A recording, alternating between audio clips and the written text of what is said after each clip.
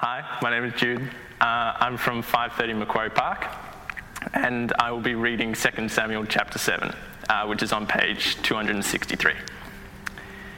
After the king was settled in his palace, and the Lord had given him rest from all his enemies around him, he said to Nathan the prophet, "Here I am, living in a house of cedar, while the ark of the Lord remains in a tent." Nathan replied to the king, "Whatever you have in mind, go ahead and do it, for the Lord is with you."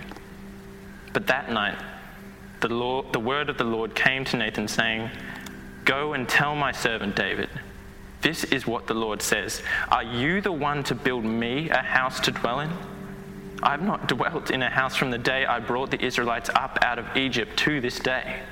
I have been moving from place to place with a tent as my dwelling. Wherever I have moved with all the Israelites, did I ever say to any of their rulers whom I commanded to shepherd my people Israel, 'Why have you not built me a house of cedar?' Now then, tell my servant David, this is what the Lord Almighty says.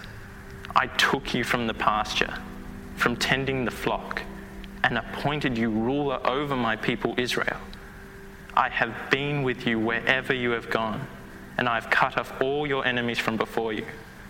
Now I will make your name great, like the names of the greatest men on earth, and I will provide a place for my people Israel, and will plant them so that they can have a home of their own and no longer be disturbed. Wicked people will not oppress them anymore as they did in the beginning and have done ever since the time I appointed leaders over my people Israel. I will also give you rest from all your enemies. The Lord declares to you that the Lord himself will establish a house for you. When your days are over and you rest with your ancestors, I will raise up your offspring to succeed you, your own flesh and blood, and I will establish his kingdom. He is the one who will build a house for my name, and I will establish the throne of his kingdom forever. I will be his father, and he will be my son.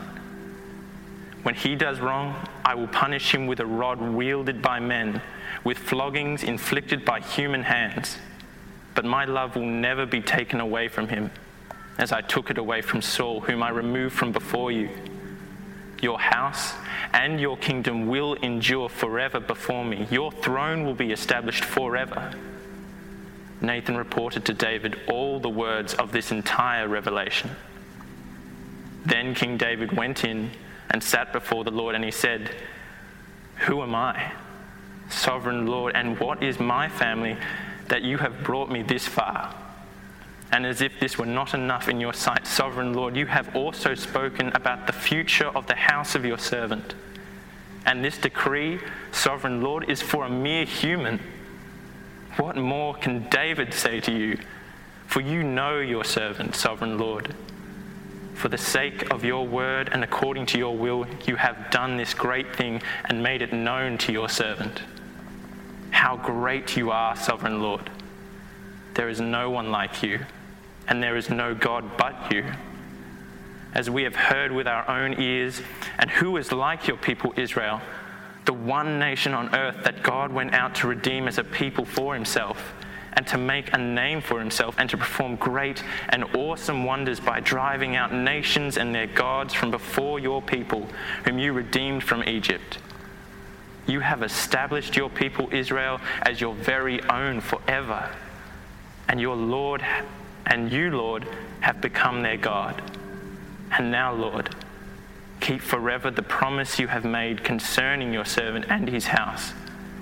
Do as you promised, so that your name will be great forever. Then people will say, 'The Lord Almighty is God over Israel, and the house of your servant David will be established in your sight.' Lord Almighty, God of Israel, you have revealed this to your servant, saying, 'I will build a house for you.'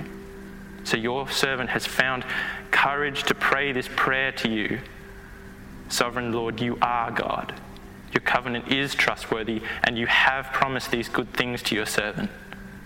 Now be pleased to bless the house of your servant, that it may continue forever in your sight. For you, sovereign Lord, have spoken, and with your blessing the house of your servant will be blessed forever."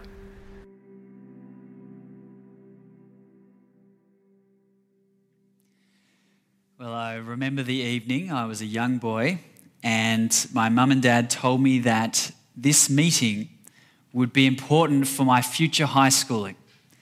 I knew it was important because we met the man in the formal living room. I don't know if anyone had one of those rooms where you never went and no one used, but we went in there that night, and a man that I didn't know came and spoke to my parents about things I didn't understand. At the end, they gave me a certificate with my name on it, and the man said, "Son, your parents have made a great decision about your future." I was a little bit confused by it all, but I started going to school after that, telling my friends that I'd been given a scholarship to high school because I thought that's what was going on. Maybe as you sat and listened to God talk to David there, you recognised an important conversation was going on. Maybe you've heard that 2 Samuel 7 is one of the most significant promises made by God in the Bible, a high point in God's revelation in the Old Testament. Maybe you recognise something important for your future was said there, but it's hard to know exactly what it was.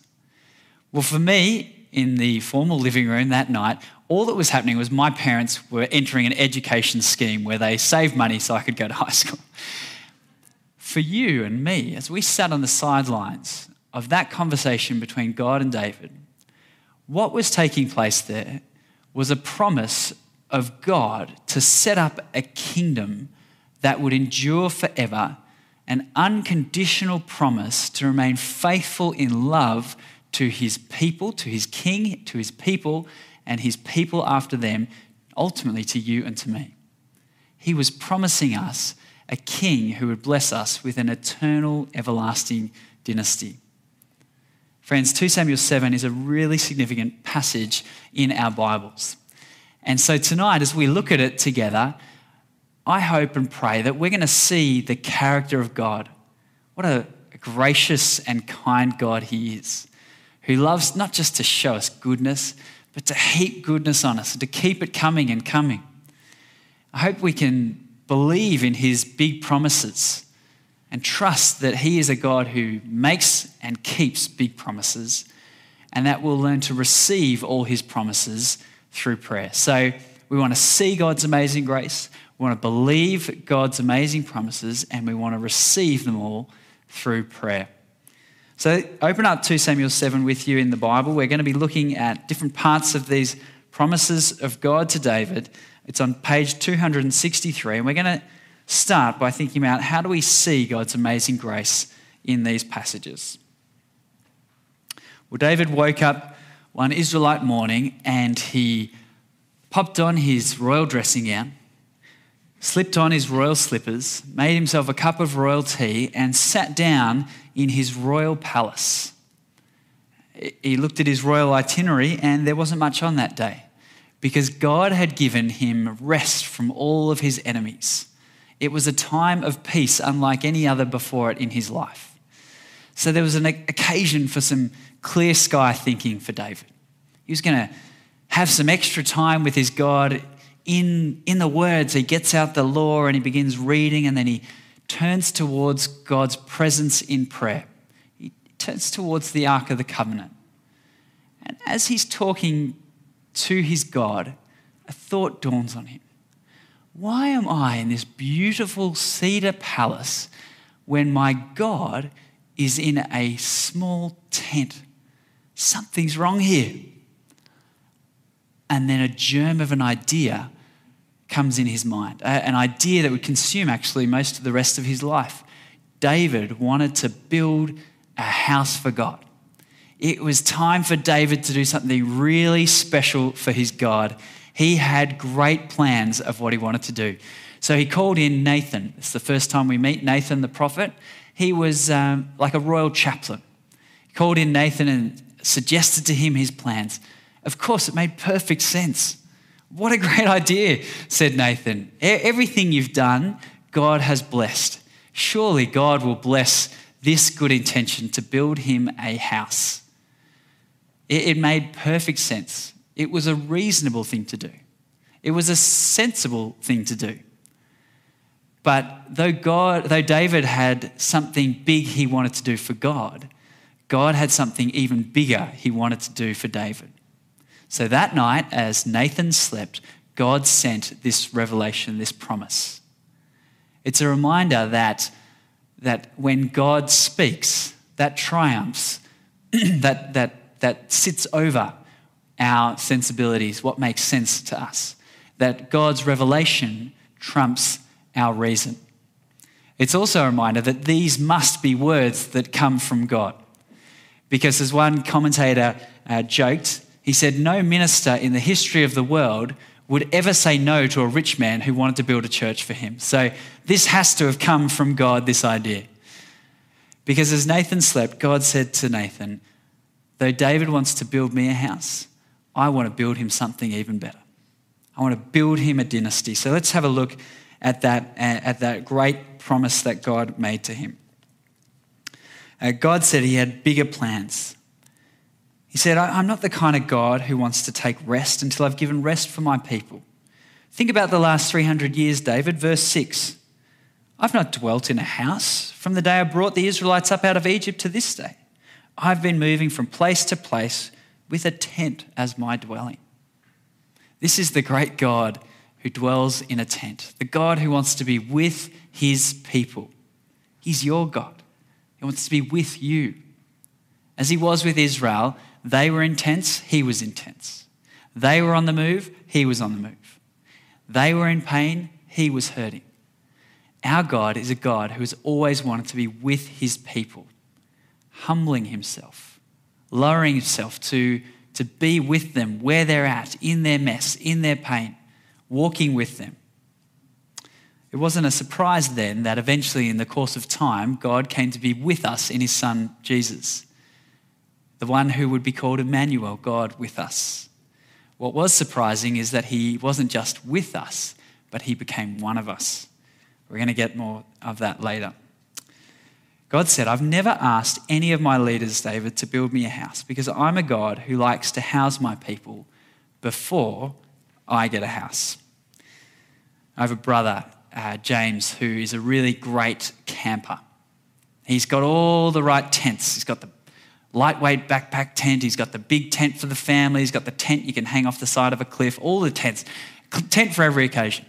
So when I go camping with him, I naturally underfunction.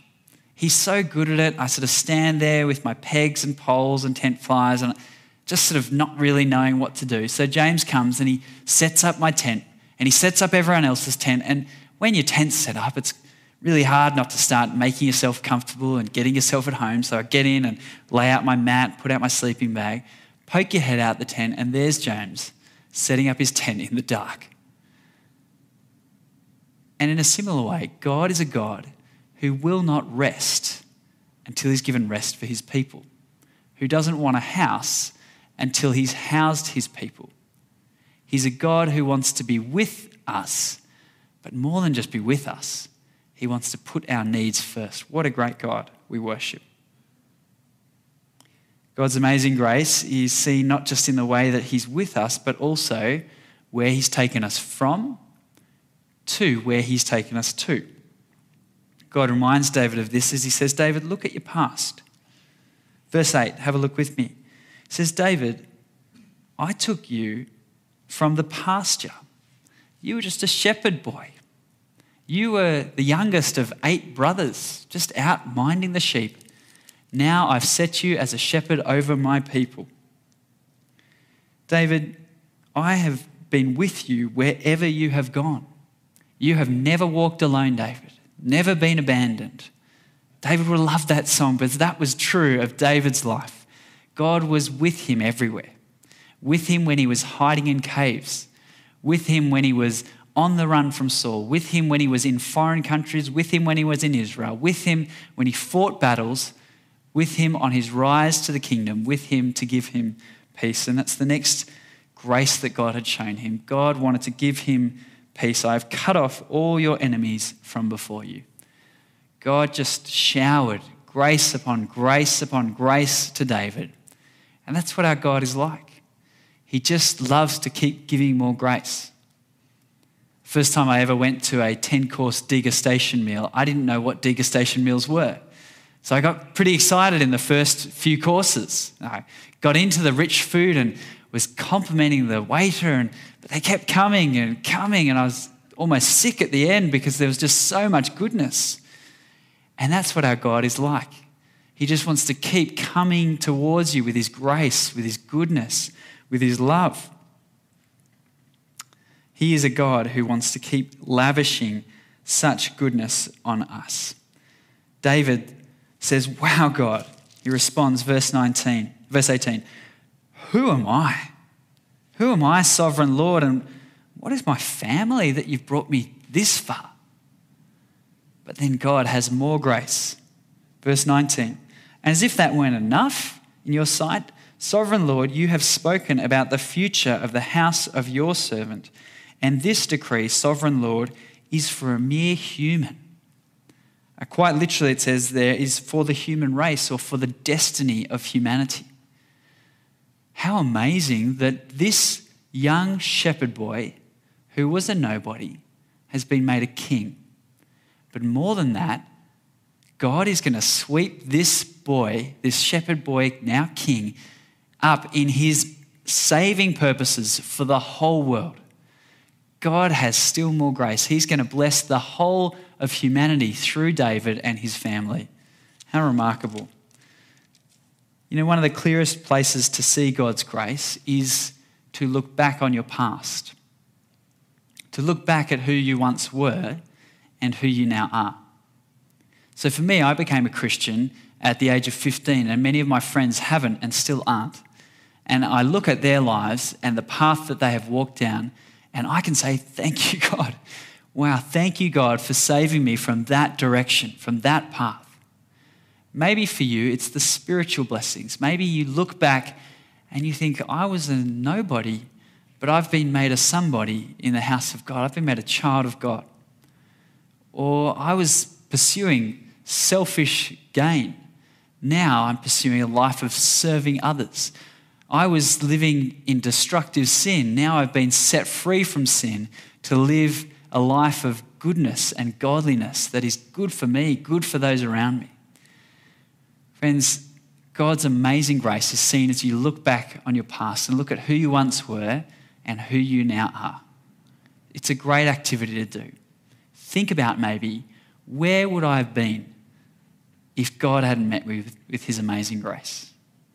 We see God's grace in our past, but we also see it in his amazing promises. That's our second point. God's amazing promises, believing God's amazing promises.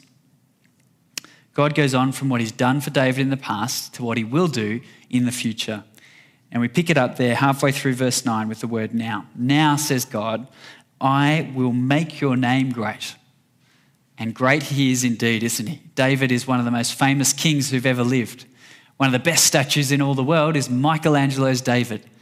He's a big deal. He's huge in history. Then God says, I'll provide a place for my people, a place for Israel, and plant them in a land that is their own. This is my good intention, to plant firmly and securely my people in this place. Israel had been like a plant in a plastic garden pot, getting carried around from place to place.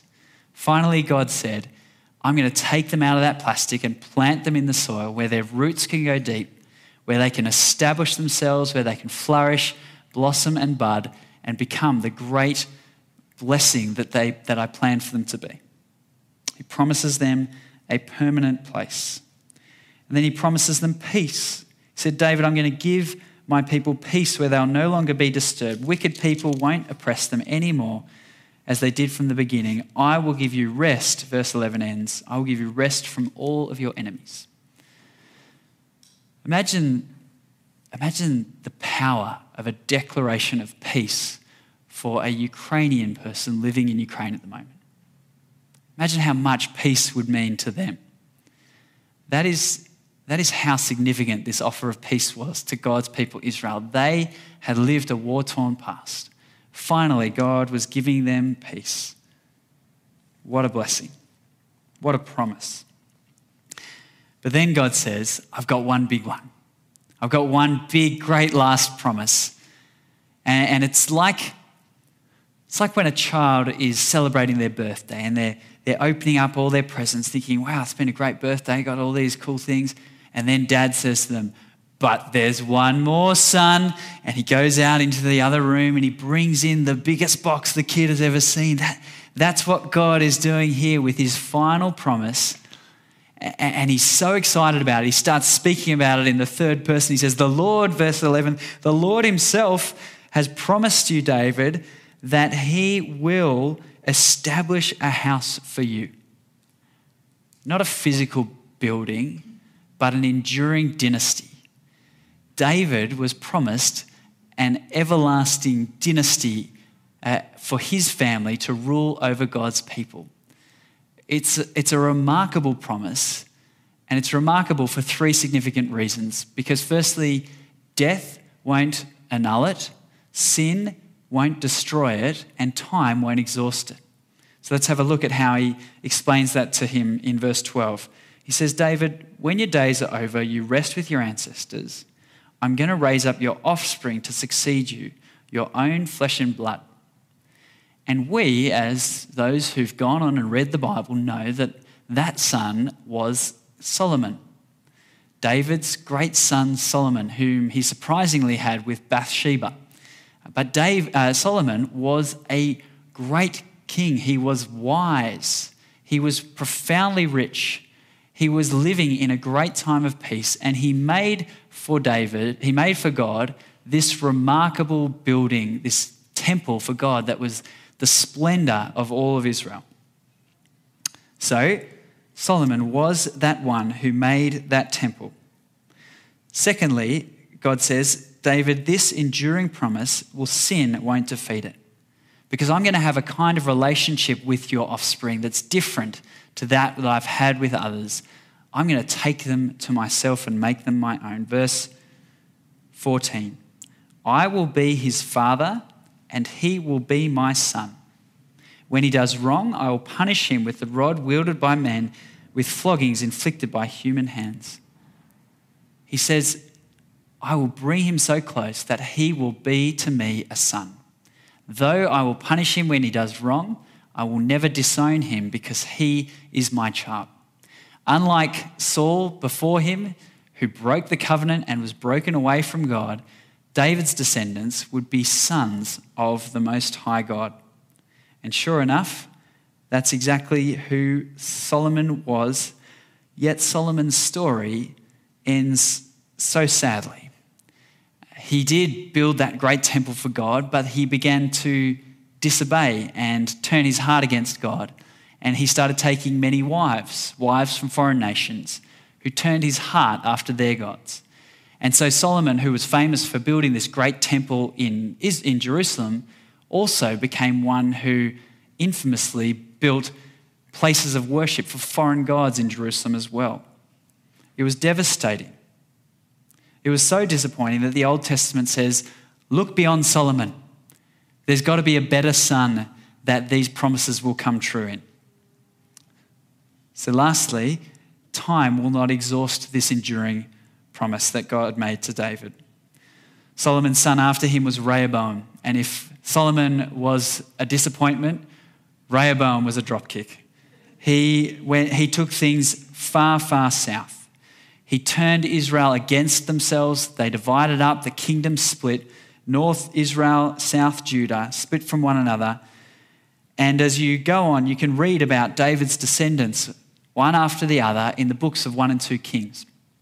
In my Bible, as I read through 1 and 2 Kings, I like to write down how long each of the kings ruled for. So 39 years, 42 years. And then what God says about them, whether they did good or evil in the sight of the Lord. And it's a depressing read. It's just evil king after evil king. And it's so, so sad to see the way that this line of David descended further and further from God. But God had made this promise to the family line of David. Verse 16, he said, your house and your kingdom will endure forever before me. Your throne will be established forever. I was chatting to James Galea, who's one of the other pastors here at church, about this passage this week. And I asked him, why do you think it is that this forever promise is a real forever promise, but it seems like God makes other forever promises that don't seem to be forever promises? And he pointed out to me, well, the difference in the other forever promises is that God said he would always have his people in the land if they kept his covenant. God said he would forever dwell in the temple if his people loved him with all their heart. But this is the first unconditional promise since God promised to Abraham to bless the world through his descendants. Here is another unconditional promise of love from God to his people, and it came through this man David. Our God is a God who would never take away his love from the descendants of David. All of God's forever promises in the Old Testament come through in this one, that God will be committed to this family line. But David's family line, they go on from lackluster king to lackluster king, but God's promise remains. And through disappointment and disconnection with God, God's people get kicked out of the land, they come back to the land. There's 400 years where it just feels like there's no word from God, no hope from God. Yet God remained true to his promises.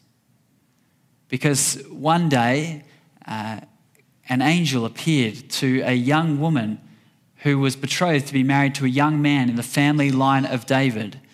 And the angel came and announced these words to Mary. They're up on the screen. Mary, you will conceive and give birth to a son, and you are to call him Jesus. He will be great. He will be called the Son of the Most High. The Lord God will give him the throne of his father Jacob, and he will reign over Jacob's descendants forever. His kingdom will never end. That is, after all those years of disappointment, 1,000 years after making this promise to David, great David's greater son, Jesus, was the fulfillment and the hope of all the ages. Jesus was the one who was the perfect Son of God, not just another son in the line of David, but the Son of God. Jesus was the King who remained faithful to his God throughout the course of his life, faithful in all circumstances, under all tests and all trials. Jesus was the one who would be beaten with rods and disciplined, but not for his own sin, but for your sin and for mine. Jesus took our wrongdoings upon himself so that we could have our sins forgiven, our death died, and we could be brought close to God. Jesus is the one who established the temple, not just another stone temple, because Solomon's temple, it got torn down and then rebuilt, and then got torn down again and then rebuilt, and then torn down again and remained a ruin since AD 72. But Jesus came to build a temple of people, the church, by which God would dwell in the lives of all his people through the Holy Spirit. You are that temple. You are the place for God to dwell now. And God dwells with you in power enduringly. His presence is with us. He's with us here. He's with you when you're out on your day-to-day, week-by-week life. And Jesus is the one who establishes God's enduring kingdom, his forever kingdom. Because what happened to Jesus? He got killed and put in a grave, but death couldn't hold him.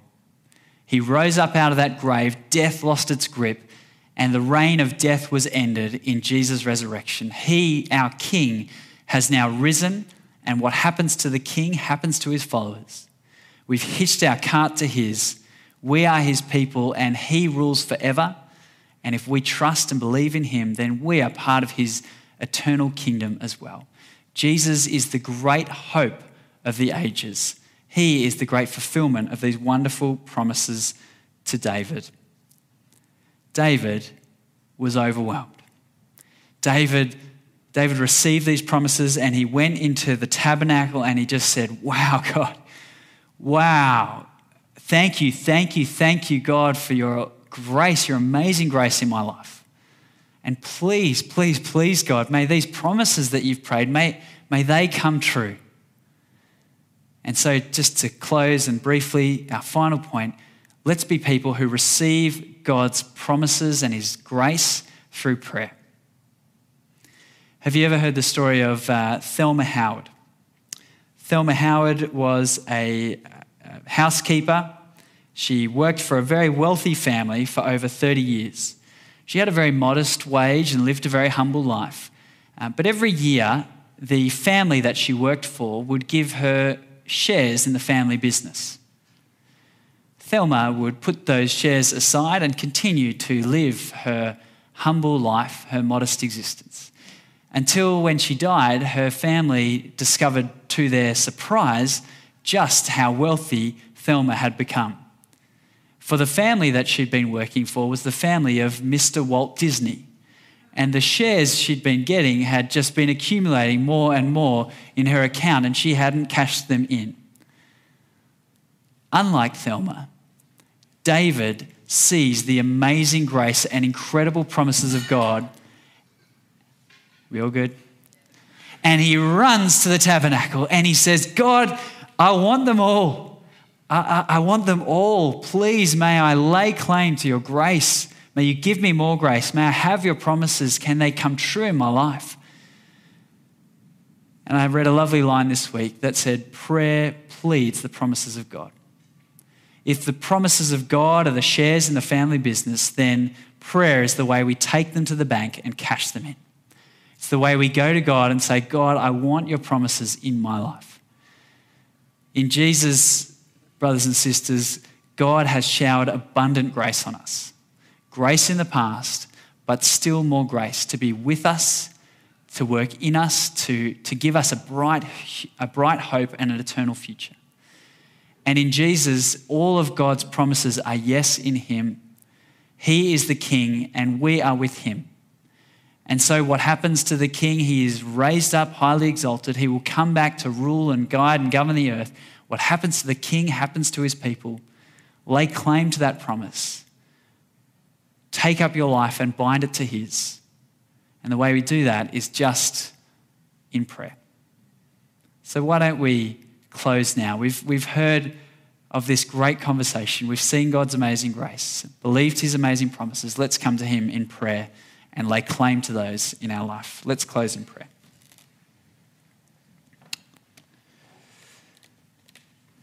How great you are, sovereign Lord. There is no one like you. There is no God but you. We thank you that you are a God who loves to give more and more grace. And so we pause now for a moment of reflection and gratitude for all the grace you have shown us in our lives.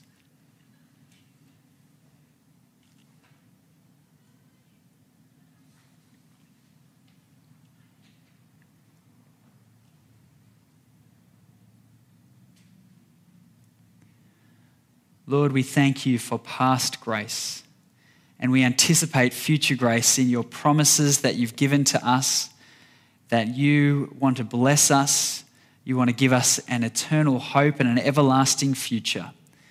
And all those promises come true in your Son, Jesus Christ, and so we declare to you in prayer, we believe in him, we trust in him, and we follow him with our lives, so that we ourselves might be hitched up in your saving purposes in our world.